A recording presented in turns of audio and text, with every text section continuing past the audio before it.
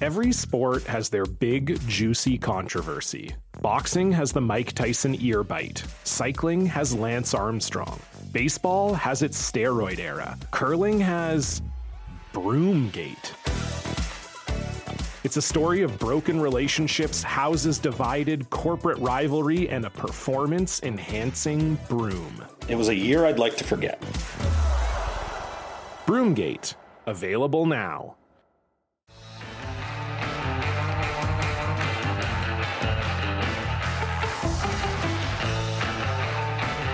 All right, I have in my hot little hands, on my medium size. We did the hand comparison thing. We don't have to Weird, do I'm not doing it again. No. And you were surprised at how big my hands were. Well, I mean, after I saw you holding a bad bat, That's just because my hands are that's unbelievable. Stop it. Oh man, You know what they say? Those that can do, those that can't broadcast. like, is this right? Yeah. Am I holding it right? Those that can do, those that can't teach or broadcast. Huh. Think about that next time. You can drop that in somebody next time. No. I think it's really deep. It's not. They think True. it's really deep. It's true. They'll think it's really deep. We're giving you a chance all year long to win Blue Jays tickets here in Blair and Barker, whether you listen on the radio or on our podcast. All you have to do is text the correct answer to our daily baseball trivia question to 59590. I would not have gotten this. I would have. Oh, bull. Because we did it in here. You were picking guys who hadn't played for the team. You were picking guys who were dead when it happened. Give Leave me it a to you break. to rat me out. Leave it to Today's you. question is to win tickets to the White Sox and Jays at the Rogers Center on Tuesday, May 31st. This player won the World Series MVP award the last time the White Sox won it all. Again, this player won the World Series MVP award the last time the White Sox won it all. Text your answer to 590-590 for your chance to win tickets to the Jays and the White Sox down at the Rogers Center on Tuesday, May 31st. Before we get to Dale Scott, by the way, I've got to do those sort of little thing. See rules at sportsnet.ca/590, and we will have more tickets to give away next week. It's like the whole this There's baseball 2 pages of it. broadcast is brought to you by. I got to talk a little bit about Josh Donaldson. We mentioned this over the weekend. Josh Donaldson and Tim Anderson got into it. Josh Donaldson called Tim Anderson Jackie in reference to Jackie Robinson. He claimed it was an inside joke. Our friend Liam Hendricks said, dude, there's no such thing as an inside joke when the other guy hates your guts, which is true. Something That's to a keep in mind. fact. Words to live on. That's a fact. And then he doubled down by saying that, I've talked to guys in 4 different clubhouses, and he basically throws JD under the bus. He was a J once. Yeah. So anyhow, he has been suspended by Major League Baseball for 1 game as a result of inappropriate conduct and comments. Josh Donaldson is appealing the 1-game suspension. I don't know what's going to happen. Typically, when guys get a suspension for something and they appeal it, the game gets, sometimes if they're lucky, it gets cut in half. The suspension gets cut in half. That's You said something dumb. Wear it and move on. Yeah, and How's this is one of those things. He apologized, but Aaron Boone said it right. It's just there's no need to go there. That is the best way. That's well There's said. no need to go there. I mean, there just isn't. There are a million things you can call someone. He's if you feeling want. frisky because the Yankees are doing well, and he thinks he can say whatever he wants to say. I talked to someone about this. At his heart, Josh Donaldson is a smartass. No, I mean, listen. Yeah, we know that better than anybody. We do. We have all felt it, right? We have all had Josh Donaldson say something smartass to us. We just have. I didn't mind because it was Josh, and you were going to see him in the clubhouse later on. And like I said, it's how you deal with me on a professional level I'm concerned about. Josh was great professionally. I had never had an issue with Josh professionally. With me too.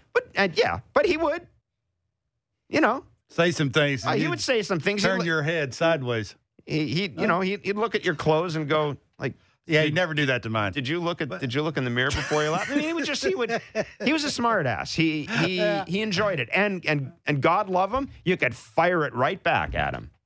you could fire it right back at him as well, as long as, you That was dumb. picked the right time. But that was dumb. Anyhow, so Josh Donaldson is appealing his 1-game suspension.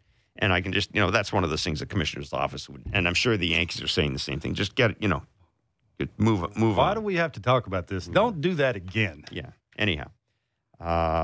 So there you go. That's a little bit of news I wanted to share. Well done. The Yankees lost to the Your Baltimore Orioles. My Orioles. How about it? Because you're going to be whistling a different tune if their record's better than whose. Oh man, the Orioles. As I predicted, I was telling you folks all along. Did. I believe in Adley Rutschman. Yeah, I do. Me is too. The real deal. He is the real deal.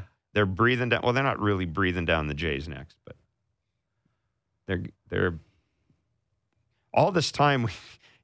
It just tells you, and I know Dale Scott's waiting. We'll get to him right away. But I know all this time we're talking about, boy, can't wait until we get to the Orioles, get through the tough part of the schedule, and then get to feast on teams like the Reds and the Orioles. Can't wait for that. Blue Jays don't care who they're playing now. Doesn't matter. They got a man in second. Right now, it doesn't. If they come to the plate and there's a man in second base, everybody's Garrett Cole. Everybody they're facing is Garrett. It doesn't matter who it is. It's Garrett Cole. It just is. So anyhow, there you go. We'll talk about that a little later on as well. This is Dale Scott, former MLB umpire, joins us on Blair and Barker. Dale, thanks for joining us. Trust you're doing well. Always good to talk to you. As soon as I saw your tweet, and what day was it? May 25. Got it right in front of me. May 21st, 9:25 p.m. And for those, I'll send out the tweet. But it was an example. You had a split screen example of the on-screen fake strike zone and what MLB umpires deal with. Now, I got to tell you, until Jeff Passan wrote an article a couple of weeks ago saying that the strike zone that umpires are graded on is actually different than the strike zone we see on TV. Like, I hate this. First of all, I hate the strike zone on TV. I always have. I watched enough baseball. I can tell what's an obvious strike, what's an obvious ball, and I can also tell when an umpire's missed a pitch or he's, if he's adhering to his strike zone in that day. I'm a dinosaur, Dale. I don't get wrapped up in the strike zone. Barker kills me, but I don't get wrapped up in the strike zone. But I got to ask you this. We're showing the same damn box in our telecast. We already know that nobody uses that to evaluate umpire. Why are we doing this? If it's meaningless, it's like I could go up there and put a box half the size up there if I wanted to. Well, there's a lot to chew there. Good morning, Jeff and Kevin. How are you? Good. I'm out here on the West Coast. I haven't had any coffee yet. But I'm good. I'm good. I get worked up about that, though. It drives me nuts. He gets fired up. Well, listen, guys, I get fired up, too, a little bit because you're exactly right. The umpires are evaluated on a much more accurate, much more researched, or I'm not sure the right word. Let me put it this way. When I would work a game, like on a Tuesday night, I didn't get my results until Wednesday. And the reason I didn't get them like immediately or whatever is because MLB will go through every game. Any of the pitches that shows it is a miss, they go in and make sure that the high-low lines of the hitter are drawn in correctly. Are drawn in correctly. There you go. Mm-hmm. And because because the lines can be inaccurate when just taken from a shot. And remember, the strike zone high-low lines can change not only with every hitter, but with every pitch. If a guy squares to bunt, his strike zone, and stays squared, his strike zone, his high-low line is going to be a little bit different than if he's swinging away. So that changes.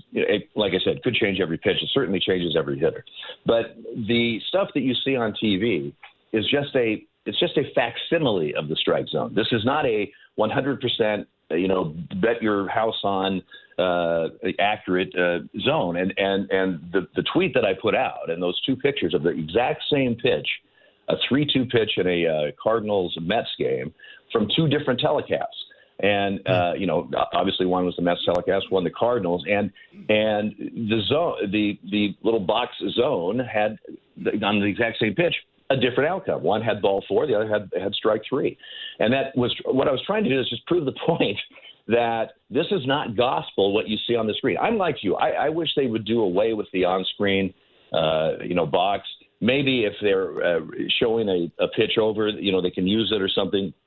But to have it on every single pitch, because what happens is the viewer, no fault of their own, but that is their gospel. That is the strike zone. And if they see a pitch that's just a tiny bit off the line outside, and it's called a strike, they mean, oh my God, he missed that. That's terrible. That's horrible. I can't believe he called that a strike. When even if I'm being generous and the zone on the screen was 100% accurate, and you're just a titch off that line, we're talking maybe a quarter of an inch or something on a moving 92 mile an hour fastball, and all of a sudden the umpire's an idiot. So I'm not sure if I buy the whole logic, but the whole point of the tweet, guys, was to let people know that these things are not 100% accurate, and they could vary from telecast to telecast. Yeah, we had an interview with Morgan Sword last year. I think we were talking to Morgan Sword, and one of the things we were talking about was the automated balls and strikes system. And actually, I'm sorry, right. It was during the off season, and I asked, are we gonna see this come to the majors at some point? But it was interesting hearing him talk about the strike zone, and he said one of the issues with the ABS system is, he said we kind of need, and I'm hoping the commissioner's office does this, that I think we need to look at the strike zone. Because he said for the ABS system to work properly, it's almost, and I think this gets to your point about high-low lines, you can't have a perfect square. You've almost got to have it squished a bit, and it's almost got to be oblong for it to register correctly on the ABS. Yeah. Guys, I think this automated strike zone is going to come to the big leagues. I mean, they are certainly interested in getting it up there. I don't know how that's going to, go, but I think you're 100% right as far as I think, and I don't know, I don't have any inside information. This is just my opinion, but I think they'll have to change the definition of a strike to help conform to this ABS system, because otherwise, I think this system is going to call pitches strikes that nobody wants to have strikes. First of all, and that'll cause some real issues in the game, And then there's the further point just of a baseball, fan or purist or whatever. Is the whole philosophy of this game, pitching must be exactly 100% perfect, but the players are not 100% perfect, but everything's, I have, as a former umpire, I have all kinds of issues and all kinds of questions about the ABS system. But on this topic here, on the on-screen strike zone and the ABS coming, I really do think that the definition of a strike may have to be tweaked a little bit to conform to what this system or how this system calls pitches. Dale, whenever I was listening to you talk there about how you guys get graded, I was thinking to myself, if I'm a umpire, I'm chapped. Just because of they're trying to bring in a different strike zone, they're trying to get a computer to do it, but you're telling me that we're doing a good job, but nobody knows that. We only know because we see that box that we don't think umpires are any good or they miss big-time calls. Is that an uproar with the umpires going, hey, why don't you guys tell the truth? Make sure that they know that we're doing a good job. Yeah, well, you're correct. I mean, now I've been out of the game here for a few years now, but the last combined score for the entire staff for an entire season that I remember was like a 97.1 or 90, somewhere in the 97 percentile. Is that perfect? No, it's not perfect. Okay, and if anybody says that they have to be 100% perfect or they're not worth their salt, well, then I think we'll never get there. But that's not when you talk about the tens of thousands of pitches that are called in a year, that's a pretty good percentage. Now, obviously, when I missed a pitch, a 2-2 pitch with nobody on, and the first hitter was a third inning of a game in April, a lot of people aren't screaming. When I miss that same pitch in October, I'm strung up. So when an umpire does make a mistake and miss a pitch, it's very situational. It could be the same exact pitch, but in two different situations, and one of them is under a microscope, and everybody goes crazy.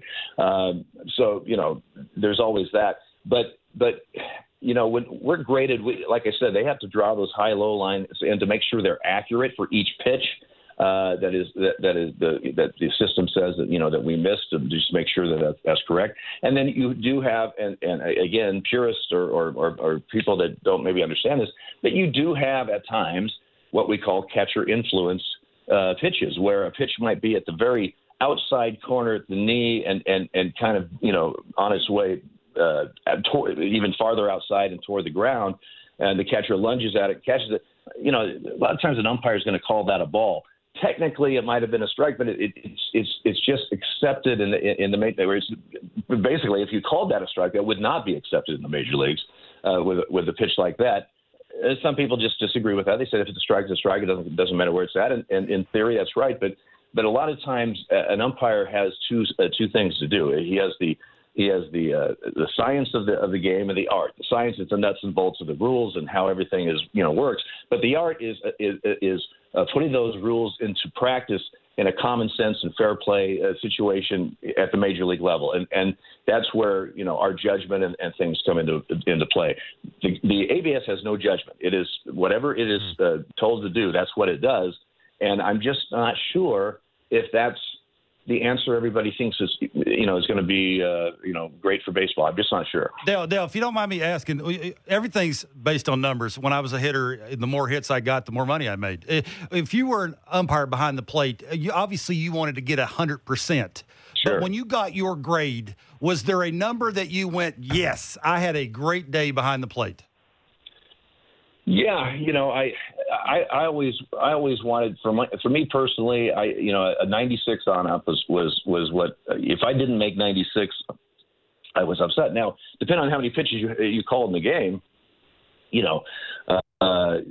could have a 95, let's say, and you only miss 5 pitches or something in the entire game or whatever. But the percentile, I wanted 96 on. I got to say, the younger umpires do much better on these. Automated strike zones or than the older guys like myself before I retired. And I think, part of that is this younger group has grown up with video games and smartphones and things that they've been on and just have a better, grasp of that type of thing. But again, guys, do I want to umpire for a computer or do I want to umpire a baseball game? Using my experience and everything to for the whole total package. Again, yes, we walk out there wanting to be 100%. You never want to miss a play or a pitch. I mean that's, but we also walk out there understanding that things happen and what you're trying to do is just take every play and every pitch one at a time. If I ball a borderline pitch, maybe I could have struck it. Okay, that pitch is over now. It's the next pitch. I can't worry about that one. It's the next one now that I want to get right. And that's your mindset as you just go through and call a couple hundred pitches a game. But it's a lot of guys are a little concerned, about how unfair. It's not like the umpires are saying we shouldn't be graded or we shouldn't be judged or whatever. But it seems like it's pretty unfair when you see, especially some of the stuff online and these scorecards and things that have just horrendous numbers. And I'm telling you guys, if those were the real numbers that MLB sees every day, it would be a difference. So that's not what they're getting. That's not the numbers that are being graded out. Mm. Yeah, one thing that has really sort of intrigued me over the past couple of years is we've talked an awful lot about pitch framing, and you referred to the work, how catchers can influence a call. How, as an umpire, Dale, do you guard against getting influenced by the catcher? Like, if a guy has a reputation as being a superb pitch framer, does that change the umpire's approach on that particular night, or do you have to kind of block that out? Well, it really doesn't, but I think there's a misconception on framing a little bit. A good receiver will, and I like to call it, for better lack of a better word, but will massage the pitch. In other words, he'll take a borderline pitch and he'll just very slightly catch it very, very softly and not make a lot of movement and really present that pitch that's a borderline pitch, pretty well. Mm-hmm. Framing, a lot of times, is taking a pitch that's out of the strike zone and trying to influence by the catch and move kind of into the strike zone. And quite frankly, that definition of framing doesn't do anything to umpires, because if I have a borderline pitch and I see that the catcher then catch and move back, like it's on the outside corner and back toward the plate, all that tells me is he thought that was a ball and he's trying to influence the strike. It's almost reinforcing the fact that was not a good pitch. But when one of the best receivers I ever had, and I'm going back into the vault here, but when I first started was Bob Boone. Bob Boone, he made everything look good. I mean, he just had a way of receiving the ball, and to me that's the big difference. There's framers and there's good receivers, and they present the ball. And again, none of this is going to do any good on pitches that are a couple inches outside of it. I mean, that's not. We're talking the ones that could go either way. I mean, they're very close, outside corner right in that borderline area or borderline knee pitch, and they will receive the ball and present the ball in such a way that it's not this obvious frame, but it's more of a, like I said, massaging the pitch just ever so slightly that makes a borderline pitch look a little bit better. Dale, really good of you to join us today. Thanks so much. Thanks Great a lot, insight Dale. As always. Great stuff. Well, thank you, guys. And remember, I got a book out now. The Umpire is Out, so check it out. We will do that for sure. Thanks, Dale. Thanks Be well. a lot. Dale Scott, former MLB umpire, and yes, the book title is The Umpire is Out, and you can get it wherever. Well, you can get it online. You can certainly get it at bookstores as well. Dale's actually doing a tour, book signing tour right now. That was it. And we talked about Dale Scott. He was the umpire behind home plate for that playoff game against the Texas Rangers that kind of went down in Jay's history. And the guys at Sportsnet did a piece on that, kind of revisiting it. And Dale is Dale's one of the umpires that you always talk about. Maybe put a microphone in front of them and all that. He is a guy that was pretty well respected around the game because he was willing to explain things. Sure. And his manner on the field was you could go up to not confrontational. Ask why. You probably why did you call that? Oh, this is what I was thinking. I wonder why Major League Baseball's watching that box and not making the box exactly how they're getting graded. Why is that? Like it's almost like they want to bring in that. Well, this is a different strike zone. This was the point that Jeff Passan was making in his article. Is there is there's a percentage now. The tweet that Dale sent out actually showed it was the strike zone of two different telecasts, the Cardinals telecast and the Mets telecast, both using a box that to the viewer looks the same, but on the one telecast, it's clearly a ball. It's a good inch to inch and a half to 2 inches above the strike zone. The other telecast, half the ball is in the strike zone. So, but Passan's point is that, we have these things, umpire's auditor and umpire scorecard and all that. That doesn't really matter because at the MLB office, they're literally using a different diagram to determine how good the umpires have been. And I think Passan said there's like a percentage difference on the edges. And as you heard Dale say, the strike zone adjusts, right? If I go down like that, my strike zone's going to be more different than if I'm standing upright. And guys do change every now and then. So that's what I'm saying. It's just a bugaboo I have with the strike zone because there's so much conflict in the game right now for good reasons, but there's so much conflict in the game right now. It's like throwing out, creating another reason for it seems silly. And even if you look at the umpire auditor scorecards, and I'm glad Dale made this point. Well, we have the scorecard from last night. Edwin Moscoso. His overall accuracy, he called 156 of 159 taken pitches correctly. Called ball accuracy was 97%. Called strike accuracy was 100%. His overall consistency was 97%. He had 2 called balls inside the umpire's zone, 3 called balls outside. 97% is pretty damn good. It's not bad. And what Dale said that I found interesting is true. A lot of the younger umpires, we've talked about this, a lot of the younger umpires are, let's just say it, they're better than some of the older guys. And I wonder if maybe the fact that these guys have come up and they're kind of used to technology. And, we talk about how playing a lot of video games changes the way the brain processes things and strengthens some aspects of it and damages other aspects. I think maybe it's something we kind of need to keep an eye on. But he's right. And eventually we're going to have automated balls and strikes, and the umpire behind home plate is going to get a buzzer that's going to tell him that's a strike, and he's going to go strike.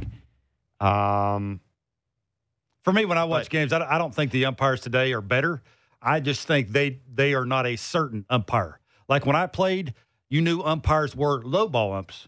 You knew that umpires they'd give you a little in off the plate, but they're not going to give you any away off the plate. True. And that box meant absolutely nothing. You had a specific umpire to a certain part of the zone. Low ball ump, high ball ump, give you a little away, won't give you in. Like you knew going in I can remember what you had to protect with 2 strikes. I can remember when they had two different umpire, like two different leagues and two American different League, umpires. And people always used to talk about that's a strike in the National League. There that's you go. A strike thing. I mean, God, if we had that now, fastball league, breaking ball league. If we had that now, the heads would be exploding on TV every night with the strike zone.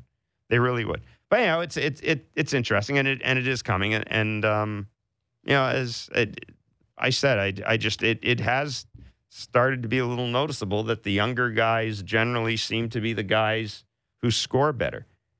And it's funny because I remember, I'm sure John Gibbons, if he was here, could tell you, there was a time where managers used to not like having young umpires because they frankly get the red ass a little more than the older umpires. You knew what you could say to Joe West when you were mad to get tossed.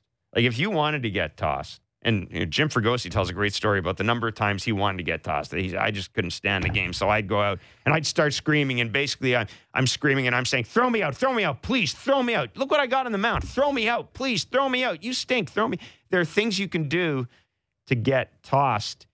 And guys knew this with different umpires. There were places you could go, buttons you could push. But for a while, a lot of the young guys that came in to get their backup would get their backup when you did. Giant egos. And a lot of the young umpires now, I mean, they're not Wilton Flowers. Were they going to hit somebody? No, but I'm just saying.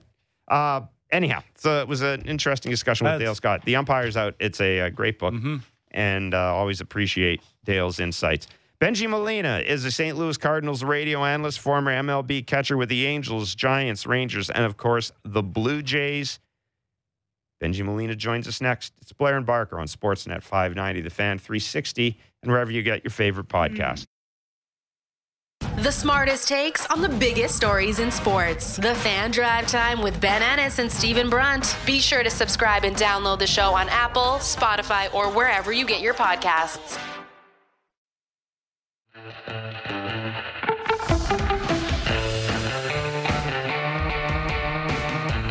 All right, 7:45 tonight will be the second game. I think it's 7:45. Have to be up late again for Blue Jays talk. Hopefully this thing don't go. Should have joined us on Blue Jays talk last night. We were on fire, man.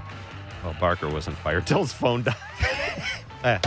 What thing? Till his phone died. Anyhow, we'll be on Blue Jays talk tonight following the game. And I'm usually not shy on those shows. No, you were going. You had a lot to talk about last night, man. You had a lot to talk about last night. You were texting and not tweeting, but texting and FaceTiming during the game. Anyhow, the Jays, of course, losing 7-3 to the St. Louis Cardinals last night. A walk-off grand slam by Paul Goldschmidt. And God, it seems like we spent 3 hours breaking that pitch down, breaking that at bat down. The St. Louis Cardinals are right now 24-18. They just kind of keep going. I think you said they kind of remind you of the National League's version of the Tampa Bay Rays. And I mean, there's different things, different organizational philosophies, but bottom line is the Cardinals always seem to have an answer. That's well said. They just do. Mm-hmm. I'm sure there are Cardinals fans out there who'll say, well, it hasn't all been, it's not like there've been an endless amount of World Series parades, et cetera, et cetera. But the Cardinals are always kind of a factor. And if they're not a factor, you always think that they're just kind of the next game away. Our next guest is no stranger to Toronto. He was a catcher with the Toronto Blue Jays. He's also caught for the Angels, the Giants, and the Rangers. He's Bengie Molina. He is the St. Louis Cardinals radio analyst. Bengie, thanks so much for joining Kevin Barker and myself today. We trust that you're doing well. Look, I know that that Yadi was placed on the bereavement list the other day. I'll just ask how is Yadi doing personally? First of all, Kevin and Jeff, thank you so much for having me in your show, man. It's an honor to be on your show. Yadi's doing good. His son was having a state championship game, and he hit a double. Nice. When he slide in the second, his elbow, he did a little fracture to it. That needs surgery. So he wanted to be there, So the surgery either happened last night or he was being prepped for today. So I haven't talked to him yet. He was pretty bummed about it, but. So that's where we are right now with that situation when Yadi left the team, Yeah, we'll tell him we're thinking about him. Absolutely. We hope his son gets up and at it as soon as he can. Is his son a catcher? Yeah, he's a catcher. He likes to pitch. They put him everywhere. Usually in Puerto Rico at that time, at that age, obviously you play everywhere, but he's mostly pitcher and catcher. Yes. I'm going to ask you a very simple question, Bengie. How does Yadi do it? Like, how does he have this career with all that squatting and throwing and thinking and hitting and all the stuff that goes into being a catcher, man? How does he do it? I'm going to tell you what. First time I saw him fully was when I coached him in 13. The work that he puts in. Every morning, whenever he wakes up, he just puts his shorts on, shoes on. He goes and run 3 miles. That keeps the body going, keeps the body and muscles strong. I think his work ethic is second to none. I don't think anybody can work harder than that guy. Body-wise, right? Obviously, his mind is way, way over any mind that I have ever seen in baseball. He's very smart. Baseball kiddo. So, but I think it's work ethic, man. I think he works his butt off to be in shape. He knows he's going to catch almost every game until this year, Obviously, he's not catching as much, but before, man, everybody asked me the same question. I'm going to give you the same answer. I think his work ethic, the gym, does a lot of work. He takes care of his body. He eats well. So I think it's all those combination, all that combined makes him who he is. Bengie, Jordan Hicks is throwing tonight, I believe. What should Jays fans expect from him? Well, first of all, fire. That's a first thing that they should be looking at. Pitches around 98 to 100 miles an hour when it's a fastball. And not only that, guys, the ball freaking moves. It's not a straight machine ball, It's a sinker. Sometimes it's cut at 100 and some. It is crazy. His slider is so short. It's so good. It's so hard to hit. Whenever he's on, I think they're building him up to be a starter. Obviously, I like him as a reliever, but he could be a starter. Give you 4 or 5. He's so young. And he still have his strength. But you should expect that. You should expect a lot of speed on the gun, Bengie, do you think catching in today's game is easier or harder than when you caught? I think it's easier, and the only thing I say that, and I know it's not easy. It's just saying a little easier. It's because the guys, most of them, throw hard, and you're just only catching them. They're always almost telling you what to throw. It's not like before when you had Roy Halladay. You had to be in tune with him. You almost had to be smart like him, or whoever it was. You know, in that case, when I cut him in Toronto, you had to be almost smart like him. And if you're not smart to call the game, he'll call you out. He'll go to you and say, "Hey, man, why do you call that pitch? That pitch doesn't go in that sequence." And you're like, "Holy crap!" You know. So you have to have your thinking pants on, but these days it's more like, okay, these guys throw hard. They don't control the ball as good, so it's either middle or ball most of the time. You know what I mean? Like catchers, you still have to do your thinking. I'm not trying to take anything away from these catchers, these young days, but I think it's a lot easier to catch right now. You know, you have just minimal calling games. Hey, is it easier to catch velocity than movement? You know, in other words, is it easier? We had, believe it or not, we had Joe West on a couple of weeks ago, and we asked him a question about whether, and you know, you can insert the joke wherever you want, but we asked him whether it was harder for an umpire to call velo or whether it was movement. And he said movement was much harder to call than velo. Is this the same thing for a catcher? Well, I think what Joe is giving you is that he was 55, 60. So, and it's hard. These young guys are, 20, 25, 30, 35. So they can see the ball probably a little better than Joe did. I think it's, for me, the movement obviously makes it hard to catch. But once you get used to these kids, it doesn't matter if he moves or not. It's just the first couple of outings that you got to get used to a guy that moves it and throws it hard. Other than that, it's not as hard as a straight fastball, you know. Benji, I'd love to get your thoughts on Vladdy. Vladdy's been struggling lately. Looks like he's trying too hard. Is there anything you've seen from him? I know you've only seen him one game there up close, but is there anything you've seen mechanically from him? Does it look like he's trying too hard? What are you seeing from Vladdy? I think what Vladdy's going through right now, it's the guy behind him. It's not doing as hard as he was. So the pitchers and the teams are considering that, you know. Mm-hmm. And that's when you become a hitter. It happens here too. When we have a young Yepes, he came in hitting 1,000, you know, and he kept hitting 1,000 until the team said, "Hold on, we don't have to pitch to this guy because the next guy it's Dickerson. Mm-hmm. The next guy it's Pujols, which." We all know that Pujols these days is not the same guy as he was when he was young. He's still dangerous, or whoever it is behind him. So the teams are doing the same thing with Vladdy. So they're like, okay, Vladdy's gonna hurt me, and let me tell you what, no, we're gonna pitch him tough.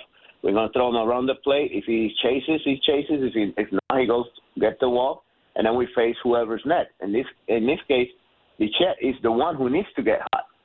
Everybody's worrying about Vladdy, but Vladdy, he's going to do his thing, man. He's a stud. He's a freaking stud. You guys have a Hall of Famer, a future Hall of Famer in your team that is starting his career. But the guy after him, whoever it is, has to be hot. So the team is like, okay, we cannot pitch around Vladdy anymore because the guy next to him is hot. And we don't want that. Like yesterday when I was surprised that they pitched around Sosa. Mm-hmm. Before Vladdy, I'm like, Sosa wins my game. He kills me. He's going to win my game, not Goldschmidt. So when they walked Sosa, we all knew that we didn't know he was going to hit Goldie was going to hit a grand slam or anything like that, but we had a good chance that Goldie was going to do something. So those are the things that I mean by having a smart catcher, by having a smart pitching coaches and things like that. You know, they'll be all over those things. If you notice our team here in St. Louis, they do that. Yep. They will not let the main guy beat you. And they will let Kirk or they will let Bichette or they will let somebody else beat you. But when the crunch time comes in, Vladdy's not going to beat him. Springer's not going to beat him. And whoever's hot is not going to beat the Cardinals. So you'll see. Benji, you've had a chance to see Nolan Arenado an awful lot, and you've also played with a lot of great players. Where would you put him in terms of his abilities on both sides of the ball? Oh my gosh, he's tough. That was one of my favorite guys to watch, man. I think it's in it, you know. It's in the game all the time. I think it's awesome in defense. We don't have to say anything. on the defensive side. He has like 1,000 platinum gloves, you know. So, and he can hit. He's shown he can hit over the years. It doesn't matter where he is. Yeah, people are saying that Colorado. I don't see that, man. That guy can hit. And period. He's a good player. I like him a lot. He's in the top 5 third baseman for sure. I think Chapman, you guys have a good one. You haven't done offensively as you guys expected, but defensively, there's none better than those two at third base, man. They're really good. Benji, really good of you to join us today. Thanks so much. Great to chat again. Great stuff. Really appreciate it. Thank you. Thank you. I love the city of Toronto, man. I hopefully make it back there. When I played in 2006, we had a good team, but we love the city. So hopefully we'll get to see you guys over there, man. Thank you for having me in the show. Absolutely. Awesome. We'd love to have you back. Take care, man. Thank you. Benji Molina, the St. Louis Cardinals Spanish language broadcaster. He was just so much fun to cover. How about that with Yadi, though? Yadi's got a son who's a catcher and a pitcher. I mean, that's about right. That's exactly what you thought he would be. Yeah. It's a great answer. I was kind of hoping he'd say, no, he's a shortstop. But I go, yes. Yeah. No. Yeah, you didn't know that's going to be the answer. I love the answer he gave with Vladdy. It's always nice to hear what somebody else thinks about what Vladdy's going through, because we see him every single day, and it's breaking down the mechanics and all those things. And he took it a little different way. Protection actually matters. That's the first time we've heard that all season. Mm-hmm. Yeah. Hey, you know what time it is? It's time for Barker's Back Leg Bits. I don't know who he was praying to, but Barker's like, get out of here. And the guy's right at the fence, like, I got this one, you know. The umpires would throw the balls out like, hey, Barker's up. Bring in the 6 balls. We need the dead ones. Bring in the dead ones. Hey, Bark, why don't you just not worry about it? Yes! Yeah, my reaction needs to be edited out of there. Barker's Back Leg Bits is the time of the show where we go through my DMs and find questions for Kevin to answer. We've got a ton. Several people want to know what you would do in a slump. What I would do? Like, you know, we've heard the stories. I was a big music guy. That was whenever I was in a slump, I lost my rhythm and timing. Rhythm was a big part of that. Just the flow of an at-bat, and that can happen. I talk about that stale statuesque thing that a lot of guys go through. They'll walk to the plate, and it's like Siddle said.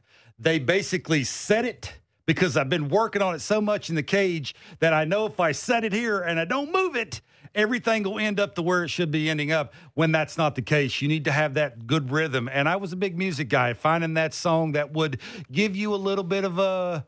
Mark DeRosa talks about that a lot, and that's something that I went through, and a lot of good hitters trying, especially when they're slumping, trying to have that little rhythm to just get a little bit of that the movement in your body, like that flow, right? So when I walk to the plate, I can just picture that song. I can hear that song in your head, and you have that little rock. Like I just can't wait everything's just going to go towards. I just want to absolutely annihilate that baseball. And you got to have rhythm. It can't walk to the plate, sort of like Vladdy looks. Stand there and wait for him. Guys throw too hard to do that. It's no trigger then, and then everything is very robotic and very methodically thought out in your mind that, I got to go here, I got to go there. What song? It would be AC/DC was a big one. Like it would give you some. Yeah. Like I can remember one time in AAA, I was in Louisville. I was like 0 for 25. I actually had headphones. The little box that you have in my back pocket with the buds in my ear, and then I would flip them out walking to the plate, just so I could have the. Really? Because I was trying to go to the big leagues, So I thought because I'd been there and done it before, I knew what it felt like. You got to remember too, Vladdy's never struggled like this. He has no idea how to fix it, because he's not been there and done it before. I'll get to. I mean, several people talking about Vladdy. Would you sit him?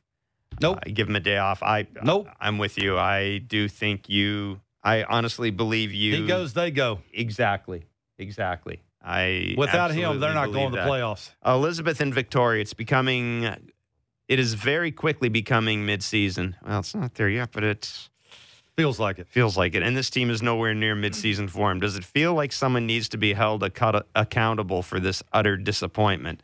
I know if we can stay above 500 and then go when it comes together, we'll go on a run. These wins a lot up, and I believe the Yankees won't stay at this pace. I happen to be with you on that. Great point. But every day that hope gets buried a little deeper. Also a silly one. Is Barker going to go all Will Smith and the next guy that soaks Hazel?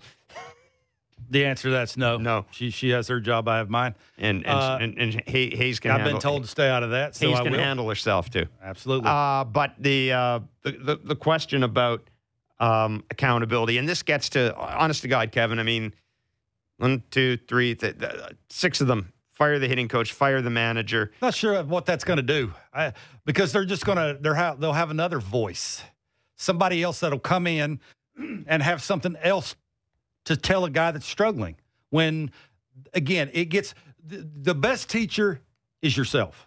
You should know because you've been there and done it before when it comes to failure. And a lot of these guys that are young that matter the most on this team have never failed before. Vladdy's never failed. He's never went through slumps like this where he knows that if I go do this drill long enough and if I think of this, it's like the little music thing, me standing on the on-deck circle, probably meant nothing. Yeah. But because I was listening to that, it told my mind that gets my mind off of what I'm trying to do when I go to the plate. Jordan wants to know, is it time to bring up Moreno or Martinez? And, he gives us the numbers. Martinez is hitting 220 with 12 homers and 26 RBI. Jordan, I think you just answered your own question. Moreno's hitting 347 with 1 home run and 22 RBIs. Jordan from Vancouver. Look, here's the thing. No. The Jays, not fair to them, probably. Well, it's not fair to them. And the Jays have been very clear with Gabriel Moreno that they want him to go down, and they want him to they want him to spend as much of this year as possible learning to be a catcher on a day-to-day basis because he's had his season interrupted the past couple of years. Quite frankly, they want him to fail at the minor league level so he can figure out how to go through it. And Aurelvis Martinez is not, don't even bother wasting your time thinking about Aurelvis Martinez. He ain't coming up here this year. He's not. He's not replacing Matt Chapman. He's not replacing Santiago Espinal. Not real He's sure. not replacing. Not real sure. Two more right-handed hitters. Yeah, that's exactly what that's they the need. other thing. Like, do we want more right-handed hitters, especially ones without a track record? Wow. I don't think so. But look, people are going to ask if this keeps going. When do you bring up guys from the minors? They're here. Bradley Zimmer is here. Zach Collins was here. I'm sure that's why you're seeing the lineup shuffled around the way it is because they got what they got. Yeah, trying to figure out ways to get everybody jump started. It's not the easiest thing to do. It's not the easiest thing to give a guy confidence. And that's what they don't have right now. Again, you ask every hitter that's failed, they'll tell you all the same thing. Confidence-wise, I don't have this. What did Bo Bichette say to Hazel before he got dunked on when he hit the 2 homers? I found my swag. Yeah. I have swag now. Does Vladdy have that? Does Teoscar have that? Does Lourdes have that? Dave Anthony has an interesting question. We just have a few minutes left, but we talk a lot about body language. Mm-hmm. How much of an effect does body language have? And what Dave is asking is, okay, you're on the mound. Here comes Vladdy. Like, do pitchers read body language? Do players read body language? Would you read the body language Curtis of a pitcher? Laskanik was a pitcher that I played with the Brewers, and I was playing pool with him one time, and I was struggling. I couldn't hit a ball fatigue. I was figuring, I was trying to figure it out, and I was shooting pool. And it's always best to ask the pitcher. Yeah. And he looked right at me, and he says, "You're beat on the on-deck circle." And I said, "How do you know that?" He said, "I can look over there and tell by your body language." I've never pitched at the big league level, but I can just tell you what a big league established pitcher told me that, it's John Olerud. Remember John Olerud? You could never tell by looking at him whether he's 0 for 40 or 40 for 40. Yeah. This entire Blue Jays team looks like they're 0 for 40. Absolutely. To Dave's point, is that Dave? Yeah. To Dave's point, absolutely. Could you read a pitcher's body language? I could. Ryan Barucki, the prime example of that. When push comes to shove, sometimes it's got to be a little of that me against you. Forget about who's in the bullpen. That's what I said. The energy level from the pen to the mound has got to get better for him. Forget about stuff. He's got good enough stuff. It's that when that me against you, I'm facing a really good hitter. Occasionally you just got to show some vinegar on the mound, and a lot of times he doesn't do that. And I got to say this, that I have not watched a lot of the St. Louis Cardinals. But, I watched Ryan Helsley come out of the dugout. Mm-hmm. I'm looking, this is a guy, 15 of 28 at bats against right-handed batters. He struck them out. And I watched him come out and I'm going to use the word mojo that he had. Yeah, Confidence is 90% of it. Yeah. And Blue Jays hitters have 0 unless Santiago Espinal's at the plate. Yeah, and our big fear, of course, is that it eventually trickles over to the bullpen. Maybe it already is. Fingers crossed. That's it for Blair and Barker today. We'll be doing Blue Jays talk immediately following tonight's game. We will be back from 10 to noon Eastern tomorrow on 590, 360. As always, wherever you get your favorite podcast. Have a great day.